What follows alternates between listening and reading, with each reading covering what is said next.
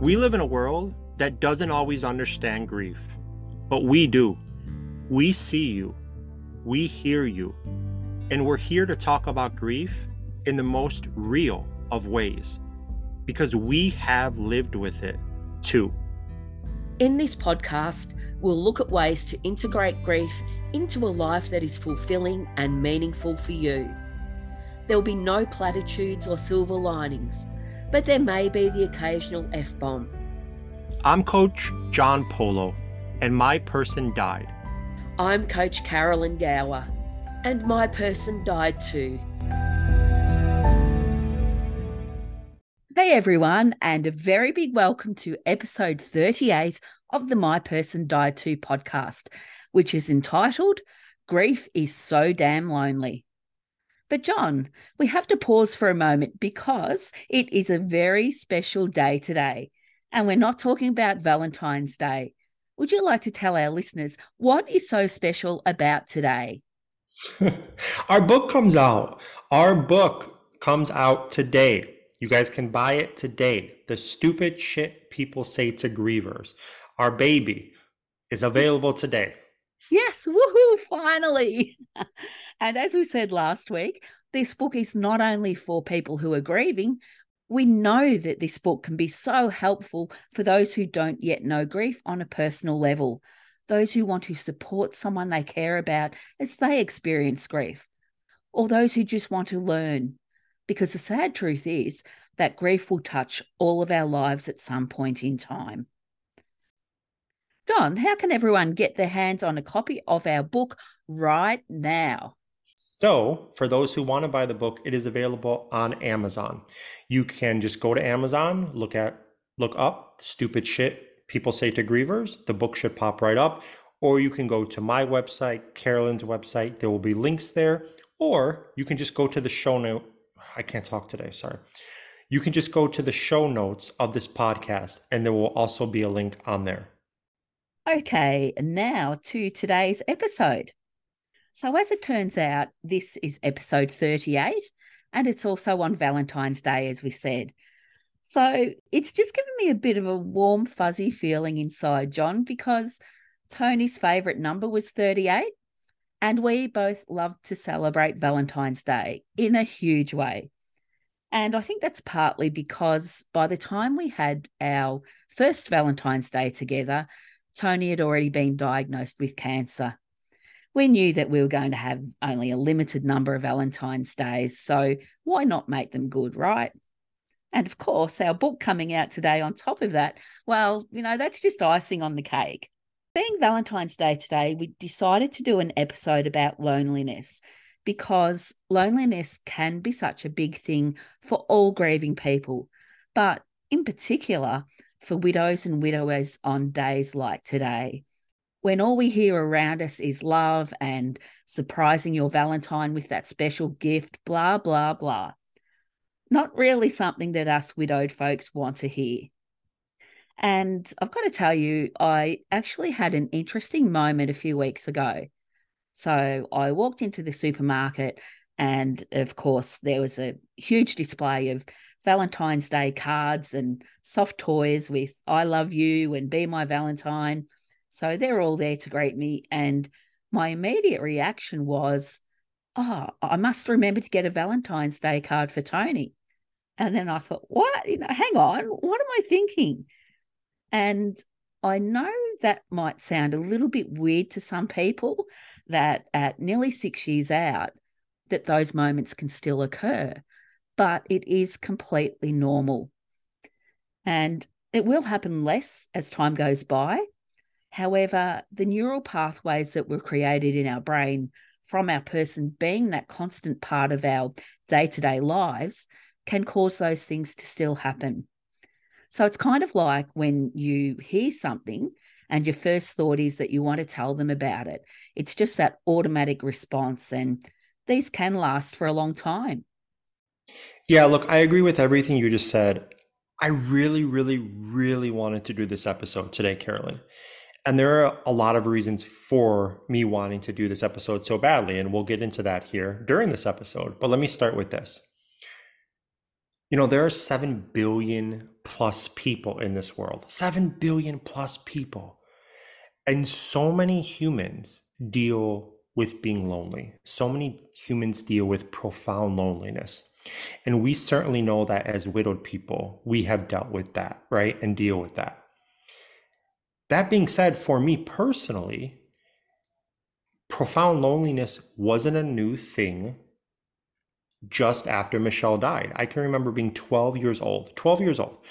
I was, happy-go-lucky kid, had a bunch of friends, all that good stuff.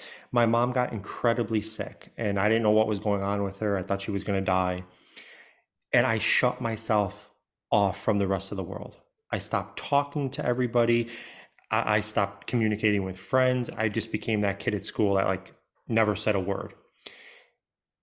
And my personal journey with loneliness kind of started at that point.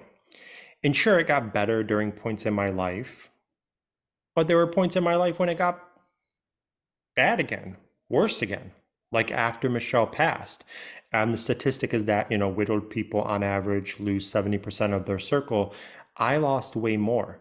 And I can remember being a 31-year-old man now after Michelle passed and being on the floor sobbing, feeling like the most lonely human in the history of the world.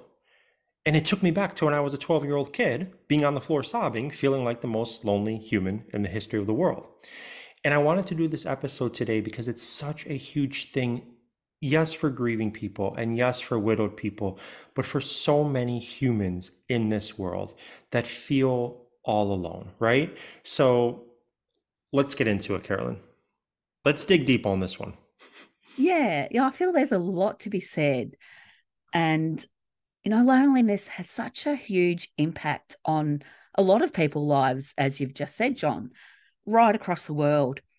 There was actually a recent study done in the US that found that most people cannot talk openly to the people around them about things that are weighing heavily on them. Let's just take a moment to let that sink in.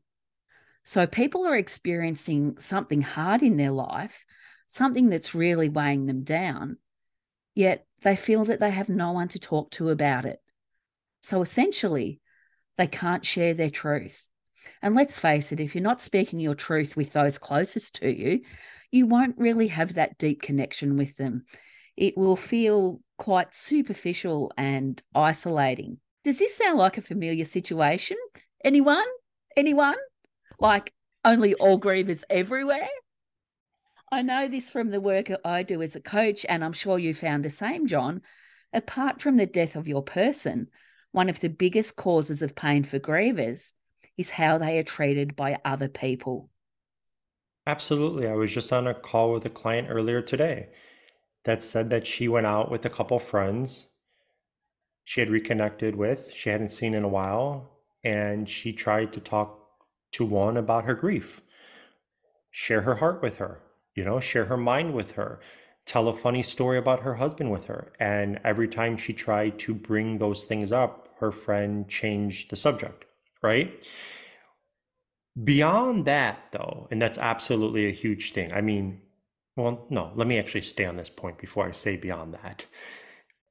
The fact that we are dropped into this whole new world without our person, dealing with the devastation of their death, with the grief that comes with it, with the agony that comes with it, with the desperation and the despair that comes with it.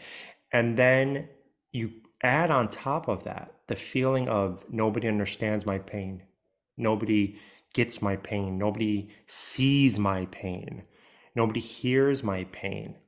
That alone will make you feel even more lonely, as though that is even humanly possible, right?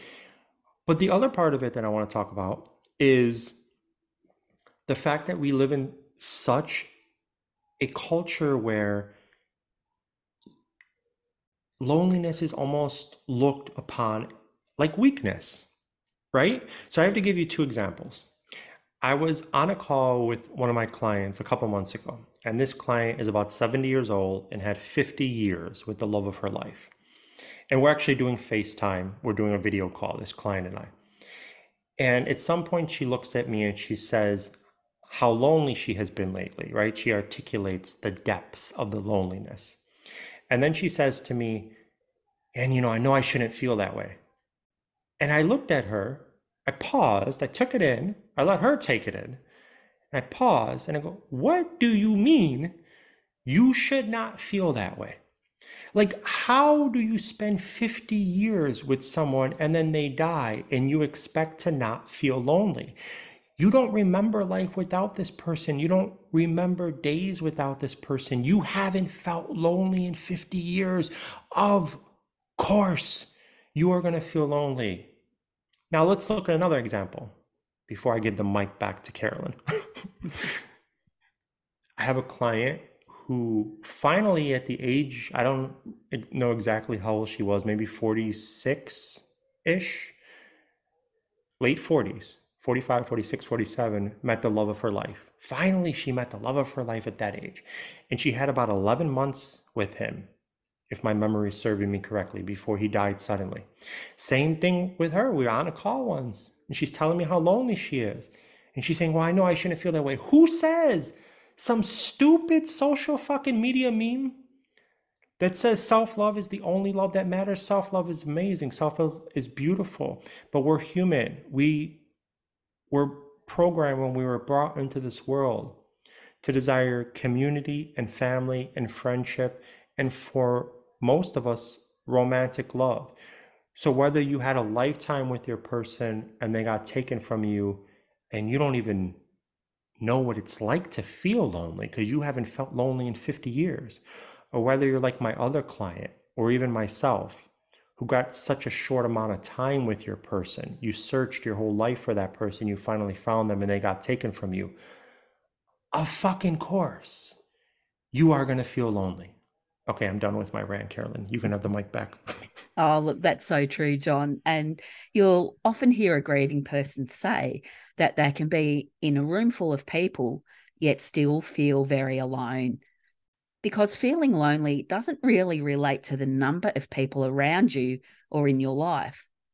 You can be in that room with 100 people and feel very isolated and alone. Or you can be in a room with one person and feel seen and heard and really connect with them. You can have a big friend group who you hang out with quite often and not have that deeper connection with any of them. Or you might not have many friends, but you still share a really special bond with them. And look, we won't dive too far into it in this episode because we talked a lot about it in episode 32. People are a version of self-care. So go back and listen to that episode if you want to know a little bit more about this. But what do you say, John? Let's look a little bit closer at all of this. All right, let's do it.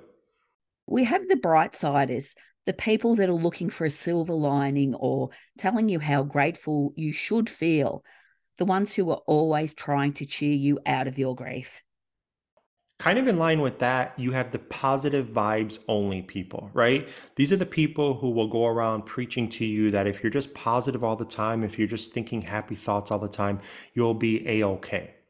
Sometimes they'll even tell you that grief and sadness are the lowest vibrations, and that if you feel those things, you will manifest more sadness or more negativity. Or in other words, toxic positivity, which I know is a topic I love to talk about, and I have to give you the floor because it's actually one of your absolute favorite topics. Yes, we all know I love to talk about toxic positivity. There are 70 billion reasons why any human might feel lonely, and there's 170 billion reasons why a grieving person might feel lonely, right? But again, if you're surrounded by people who are, dishing out the toxic positivity your way, you're not feeling seen, you're not feeling heard. It's a recipe for feeling more alone in your pain. So very true. And we've also got the handyman, who I call Mr. Fix-It. The truth is, we live in a world of easy fixes, which has created a population of very impatient people. We want everything fixed and we want it done now.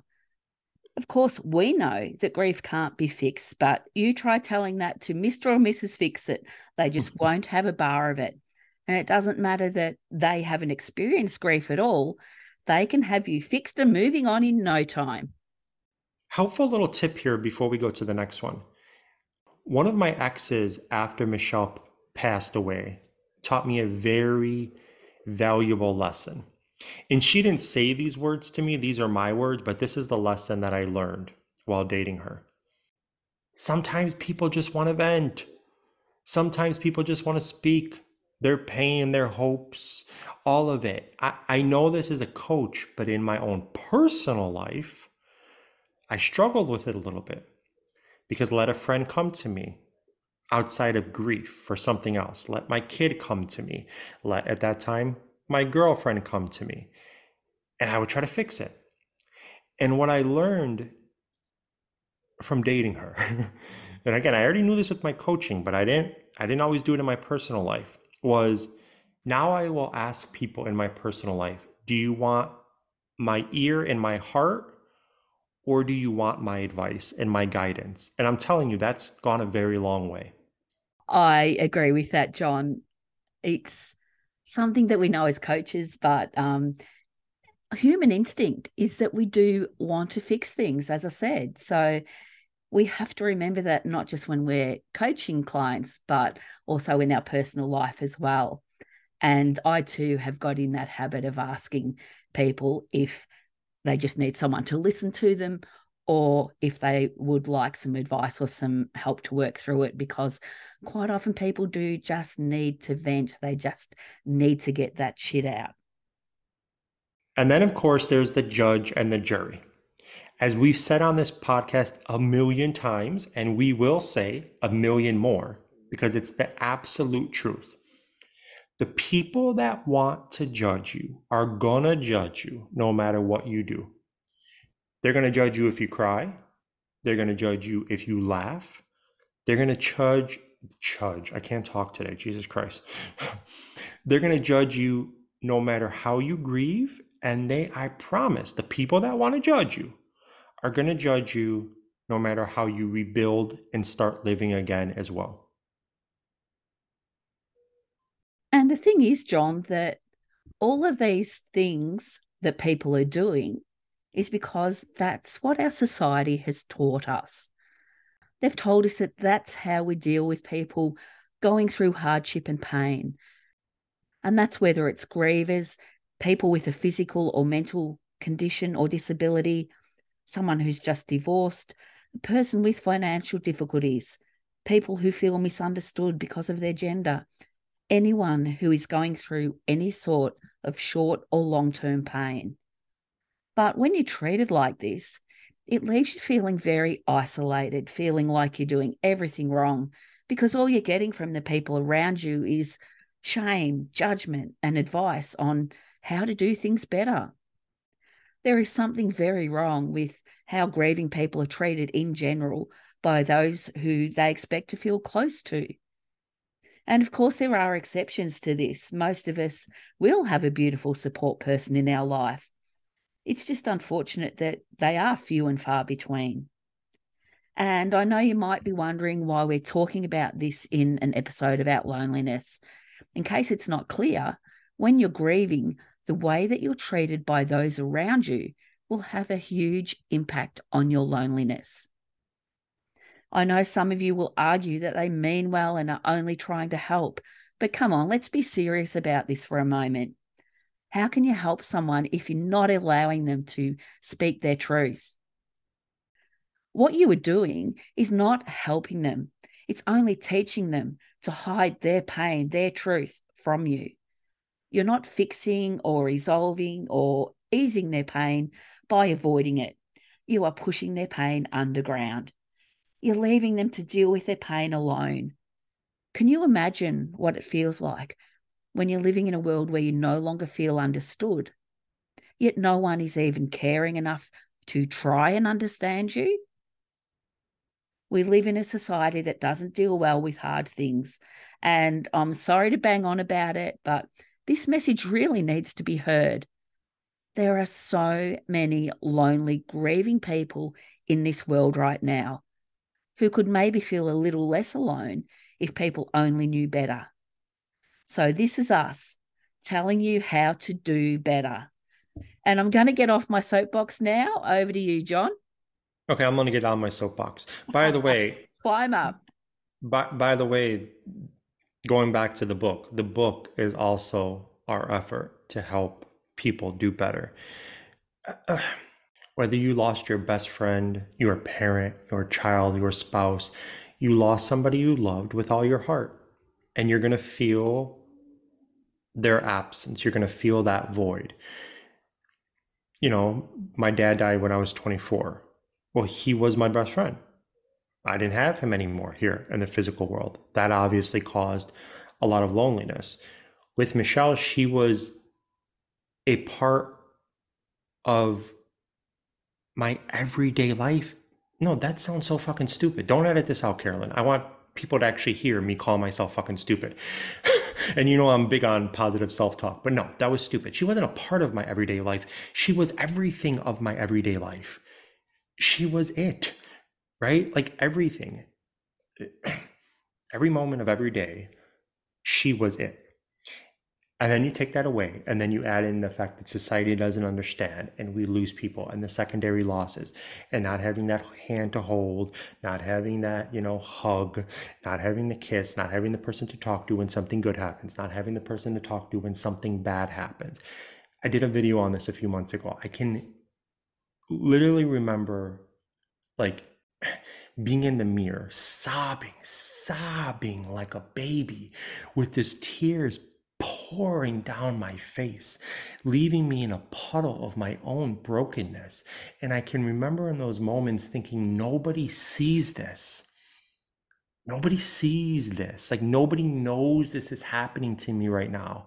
The rest of the world has gone about their life and nobody knows this fucking pain, excuse my language. And the loneliness that living, breathing, hurting humans feel during those moments. And again, I'm going to go back and I'm going to attack social media bullshit for a second because you know I hate it, Carolyn. That's real. The shit you're saying is real. The shit I'm saying is real.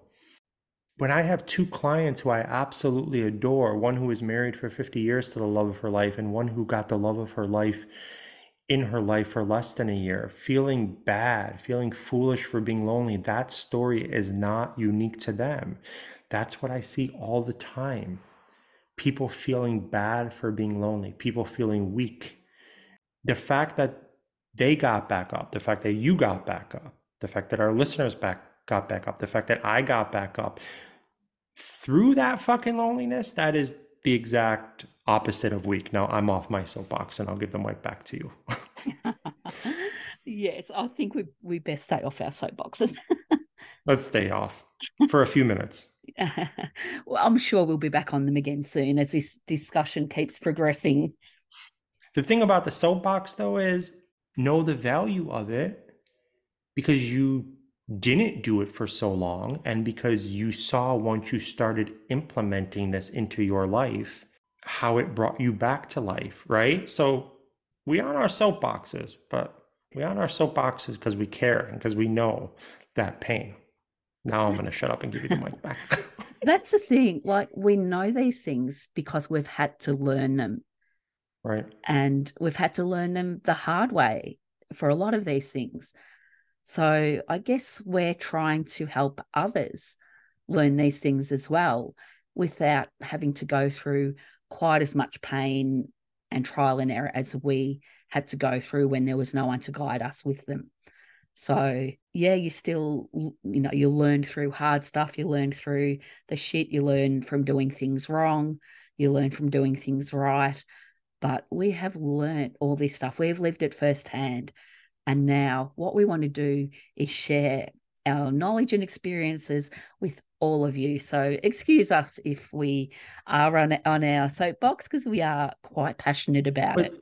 But in this, and we're passionate about all the episodes we do, but this one again hits a little bit closer. They all hit close to home, but this one is a little bit deeper in my soul. And two more quick things I'll say before we start getting back to our notes for this episode and what we were intending to talk about. The first is that we want to validate the fuck out of the fact that it's normal and it's okay to feel lonely.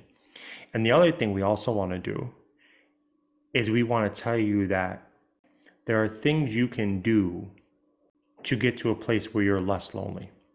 Doesn't mean that the loneliness is going to go away, but you have the ability to find community, even if it's really hard. You have the ability to rebuild your social circle, even if it's really hard. So the depths of the loneliness that some of you guys might be feeling, we can't snap our fingers and make that go away, of course, because your person is still not going to be here in the physical realm. But there are things we can do to ease some of that human loneliness. Exactly, John. And look, as you mentioned before, grieving people do lose a lot of people from their previous circle. And there's so many reasons for this, which we won't go into all of them right now. But quite often, widowed people will lose couples friends. Those who have experienced child loss may lose some friends that they did kid stuff with, like their kids had play dates or things like that.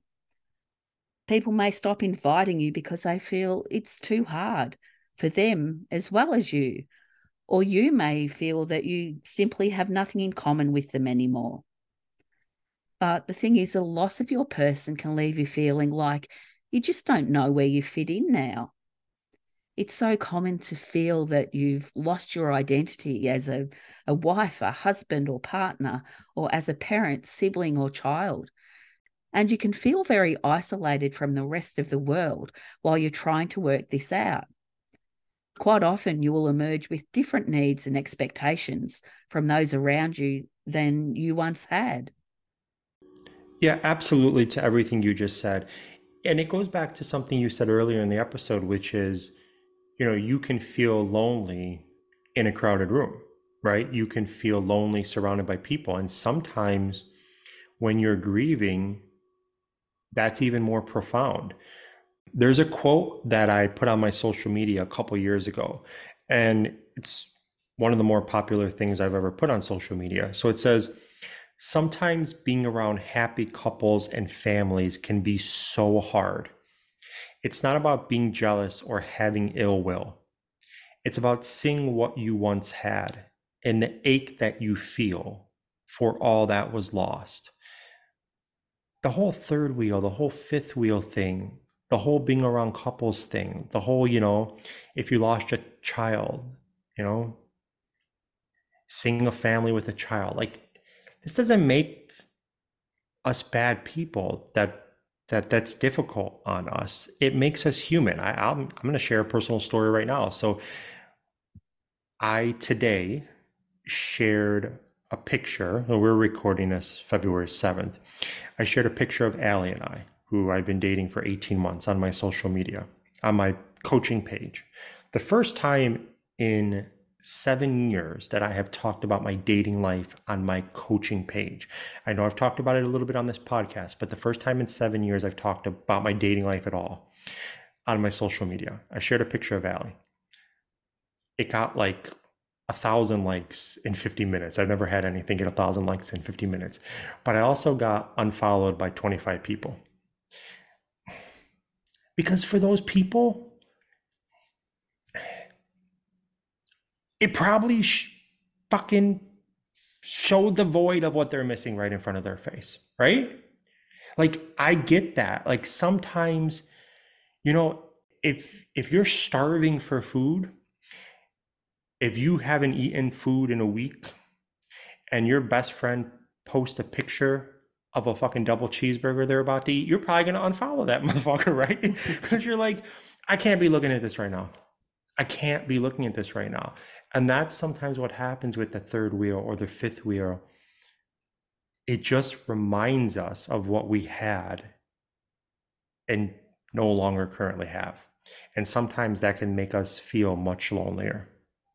Wow, yeah, I haven't seen that post yet, John. So yeah, I'll have to have a look. You can take a look. Yeah, actually, it will be nice to see Ali's face on there. Now, John, I know we both have clients who will ask us, so what do you do when people invite you to things that you're just not ready for, but you're worried that they'll stop asking if you keep saying no? And what I usually suggest to them is to just be truthful. So you could say something along the lines of, I really appreciate the invite. And even though I don't feel up to it right now, I know that there will be a time when I do. So please don't stop asking me. 100 million percent. That is exactly what I recommend everybody do. What happens for a lot of people is maybe the first year, maybe you are getting a lot of invites and maybe you don't want to go, right? You're not up for it emotionally. You don't want to be around other couples, et cetera, et cetera. Then all of a sudden year two comes around and maybe now you start wanting to get out a little bit more, be a little bit more social, start rebuilding. But you've turned down two 7-14 invites from your friends and people stop asking. So absolutely, Carolyn, what you said is exactly how I think we should handle this. John, I just wanted to share a story about a client of mine. Now, this client felt like some friends that asked her to go out to dinner every now and again didn't really want to go out with her and were only doing so because of a late husband. You see, they were friends that she knew through a husband, and even though she would go, she really just had it in her head that they were only doing it out of obligation to him. So we had a little chat about it, and I asked her if she enjoyed the night out with him when she did go and how she felt afterwards. She told me that it was really nice and she felt so much better afterwards. I asked her if the friends seemed to be enjoying themselves, to which she replied, yes, we all seem to get on really well together. I asked her how long they'd been arranging these dinners for, and she told me that it was since her husband died, which was just over a year. So, by her looking at those responses to those few questions, she was able to realize that it was okay to just go along and enjoy doing something that made her feel better. She was having a good time, her friends were having a good time. And the fact that they were still asking her to do this a year later, well, that's got to say something as well. You know what I love what you did there with your client, right? You just asked the questions, and by answering it, she came to her own conclusion. Yeah, exactly. That is the most beautiful form of coaching. I love it. Look, I'm not going to get on my soapbox here because I will go on a 72-hour rant and nobody wants to hear my voice for 72 hours in a row. Michelle said that my voice used to tell me that it sounds like nails on a chalkboard. Oh, So we're not going to punish people like that, okay? But what I will say is that with that client, her self-esteem and her self-worth almost created self-sabotage, right? yeah. And you were able to help her rein it in. So job well done for you, job well done for her for getting out of her own way there. Okay. I want to talk for a minute about going out alone. Now, I know that this is completely off-putting to a lot of people. They don't want to think about it, they don't want to do it, and I hear that.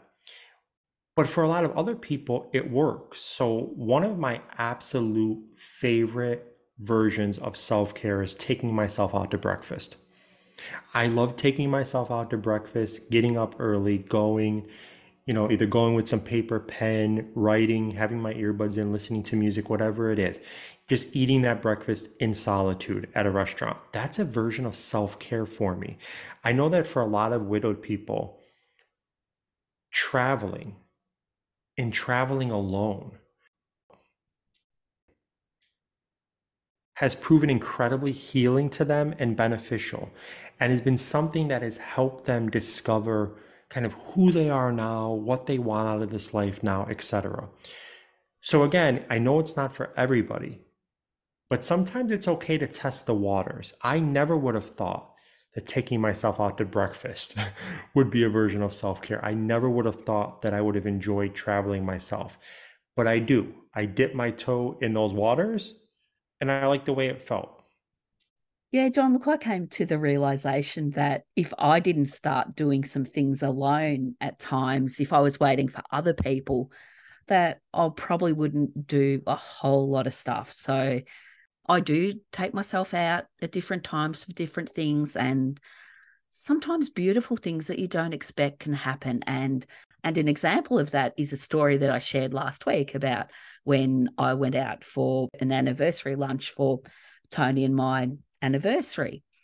But, it can be quite scary at first. So I found that sometimes, earlier on, I did have my earpods in, or I did do some writing or had something to distract me a little bit as well. But now I find that I just like to sit there and I like to people watch. I like to just take everything in, the smells, the sounds, and be really present in the moment. And there's lots of different things that I've done. And I guess I did have a bit of practice prior because I was single after my divorce for quite a number of years. So I had a bit of practice then. But I don't know that that made it any easier, because once I had Tony and had someone to do those things with, it was really hard to going back to doing those things alone. But it has been a worthwhile experience, I will say that. The other thing I'll say about that quickly is that doesn't mean I like doing everything alone. Part of getting to know yourself after a profound loss is paying incredibly close attention to you. Who are you around when you feel better? Who are you around when you feel worse? What are you doing when you feel better? What are you doing when you feel worse? Where are you at when you feel better? Where are you at when you feel worse? So there are things that I hate doing alone, right? I'm not going to do everything alone, but I'm paying attention to myself and starting to discover what I like. And again, I've discovered some things. Other things, I'm like, I'm not doing that alone. Fuck no, I'm not doing that alone. So it's really zoning in on yourself that's key here. That is such an important point, John. I'm really glad you brought that up, because it really is a journey of self discovery when you're doing all these things.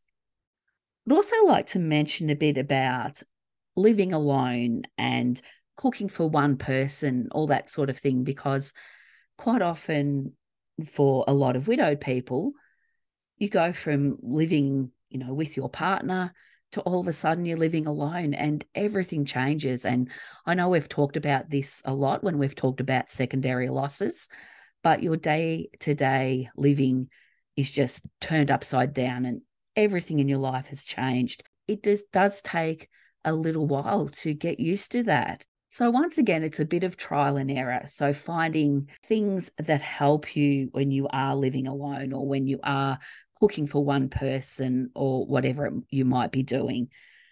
Try things out and see how it works for you. And look, for a lot of people, there might be a certain time of day that's worse. So I know that, weekends tend to be really hard on lonely people. During different points in my life when I was profoundly lonely, the summer was the worst because during the winter, okay, I could kind of hibernate, right? The rest of the world is kind of hibernating. But you go out during the summer and everyone's having, cookouts with their family and doing things with their friends. And if you're feeling lonely, sometimes that's going to shine a very bright light on that loneliness and it's going to make it feel worse. I know that for widowed people, a lot of widowed people say nights are the worst for them. For me, it was always the mornings. I would just want to die every single morning waking up. And then you factor into that COVID and the fact that the world shut down for, I don't know what it was, a year and a half. Yeah, look, COVID certainly has had a big impact on the entire world as far as loneliness goes. But let's have a bit of a discussion about how we go about making new friends and finding our community and things that can be more helpful for loneliness. Hold on, Carolyn. I don't want to cut you off, but I have to say something before we start this part of the conversation. I can put myself back to that 12-year-old boy I was talking about earlier. I can put myself back to that 31, 32-year-old man I was talking about earlier. If you don't have community, supportive family, if you don't have friends, if you don't have a circle, the thought of having to rebuild that can seem completely overwhelming. I can put myself back into those moments and it felt like I was suffocating from the thought of having to do this. How do you do it? How is it possible? And how do you do it? And how is it possible when you're already deep in grief? So before we have this conversation, I just want everyone who's listening to this, if you do need to find new friends, if you do need to find new community, to know that it's okay if it seems completely overwhelming, but also we need you to know that it is completely possible as well. So let's give a couple tips, and we probably need to do an entire episode on this fairly soon, now that I'm saying it, right? But let's just give a couple brief tips on how people can start to try to build that community or find a new social circle. Okay, so I'm just going to ramble off a couple and then I'll give it back to you to ramble off a couple as well. So, first of all, let me say this. I believe that when we're looking to expand our circle, we have to treat friendships the way we treat romantic love, in the sense that somebody's got to make the first move. I could tell you story after story after story, but we'll do an entire episode on this one day. Somebody's got to make the first move, right? Like, you have to take the initiative. You have to try to make new connections. When you have that connection, you have to try to foster that relationship and you know, become better friends with that person, spend more time with that person. Okay, so that's one thing. Get involved in things that interest you. And if you're not sure what interests you, take some chances and try to find out. You know, go volunteer, join a book club, go to a widowed meetup. All of these ways are ways that you can meet new humans. Now, maybe nothing will come from it, but maybe there will be something that comes from it. You and I, Carolyn, like, look at how we became friends, right? Like, when we think about romantic love, we know that what's the question you always ask a couple when they start dating? How did you meet? How did you meet? And it's always, you know, a different answer. Oh, we met online, we met at the grocery store, you know, we dated in high school and we reunited. You know, tell me again, you met Tony online, right? Yeah. Yeah, like it's always a different answer, and there's the wildest stories. The same thing is true for friendships.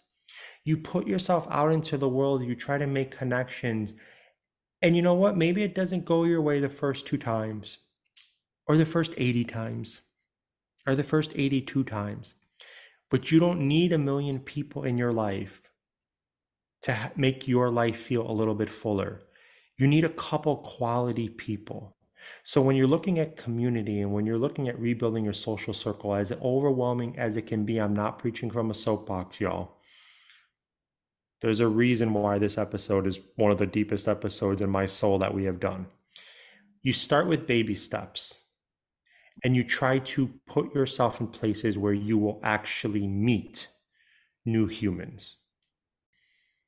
Now, John, I just want to take a moment to talk about grief communities. Connecting with others who are on the same path as you and truly understand what you're experiencing can be really life-changing. The healing power of a grief community should never be underestimated.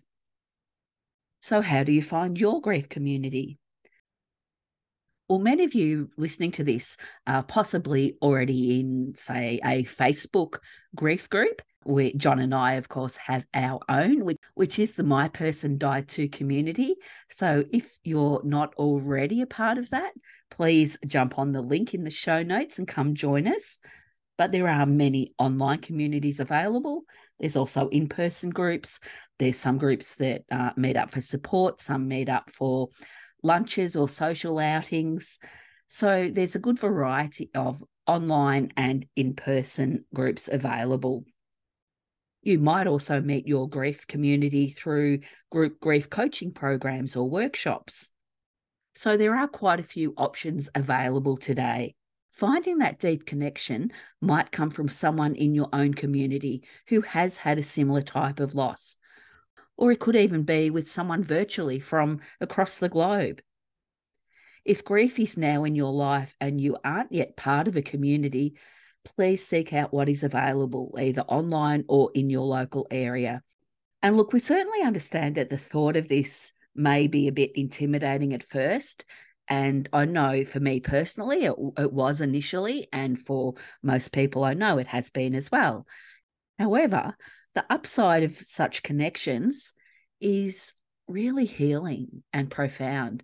and you'll find that you share a special bond, that special connection that you don't have with many in the outside world, because as we talked about, so many people don't understand you, but these people do. They experience the same thing. So you create such a special bond as these new friendships are formed. And an important thing to remember while you are building this new circle around you is to know what you need and what you want. Because what you needed and wanted before your person died is very different to now. Be aware of having some balance in your circle and in your life.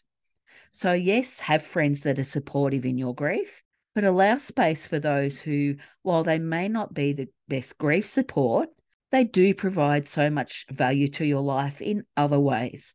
Friends to go out with socially, sports team friends, maybe colleagues, friends to go to the movies with, and so on and so on. For instance, if you catch up with Jenny for lunch once a month and really enjoy it, that's once a month when you're not feeling lonely. And the thing is that little wins like that can really build momentum. Yeah, let me just say this to end the episode. So again, I'm going to beat a dead horse here for a second. Do y'all use that expression out there? Beat a dead We horse? sure do. Yes, we Okay. do. I'm gonna beat a dead horse here for a second and say that if you're out there and you're feeling lonely, it's normal, it's okay, it's not weak. You are human, and loneliness is something that we can feel. I'm going to repeat something I said earlier, word for word.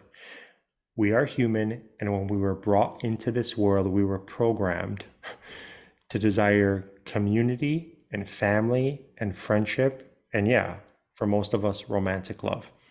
That being said, while nothing is going to replace the person you lost your kid, having another kid isn't going to replace that kid. We know that. Okay, I'm in a relationship with Allie. She does not replace Michelle. The void of Michelle, the absence of Michelle is still here. We know all this. That being said, we are always one thing away from a completely different life. And we know that from a bad way, right? We know that from the bad shit that's happened to us. You and I, Carolyn, know that, Tony got cancer. That was one thing away from a completely different life. Michelle got cancer. That was one thing away from a completely different life. Somebody out there right now is listening and their spouse died in a car accident. One thing away from a completely different life. But that's also true in a good way. You're one thing away from a completely different life in a good way. You're one friend away from new laughter. You're one relocation away from new opportunities. You're one new hobby or job away from a new purpose or passion. You're one new love away from having love in your life again. You're one moment of self-growth or hope away from a new perspective. So when we're looking at profound loneliness, my point is, if you're out there right now and you're profoundly lonely, just as everything else changes and evolves, so does this, and it can one day get better.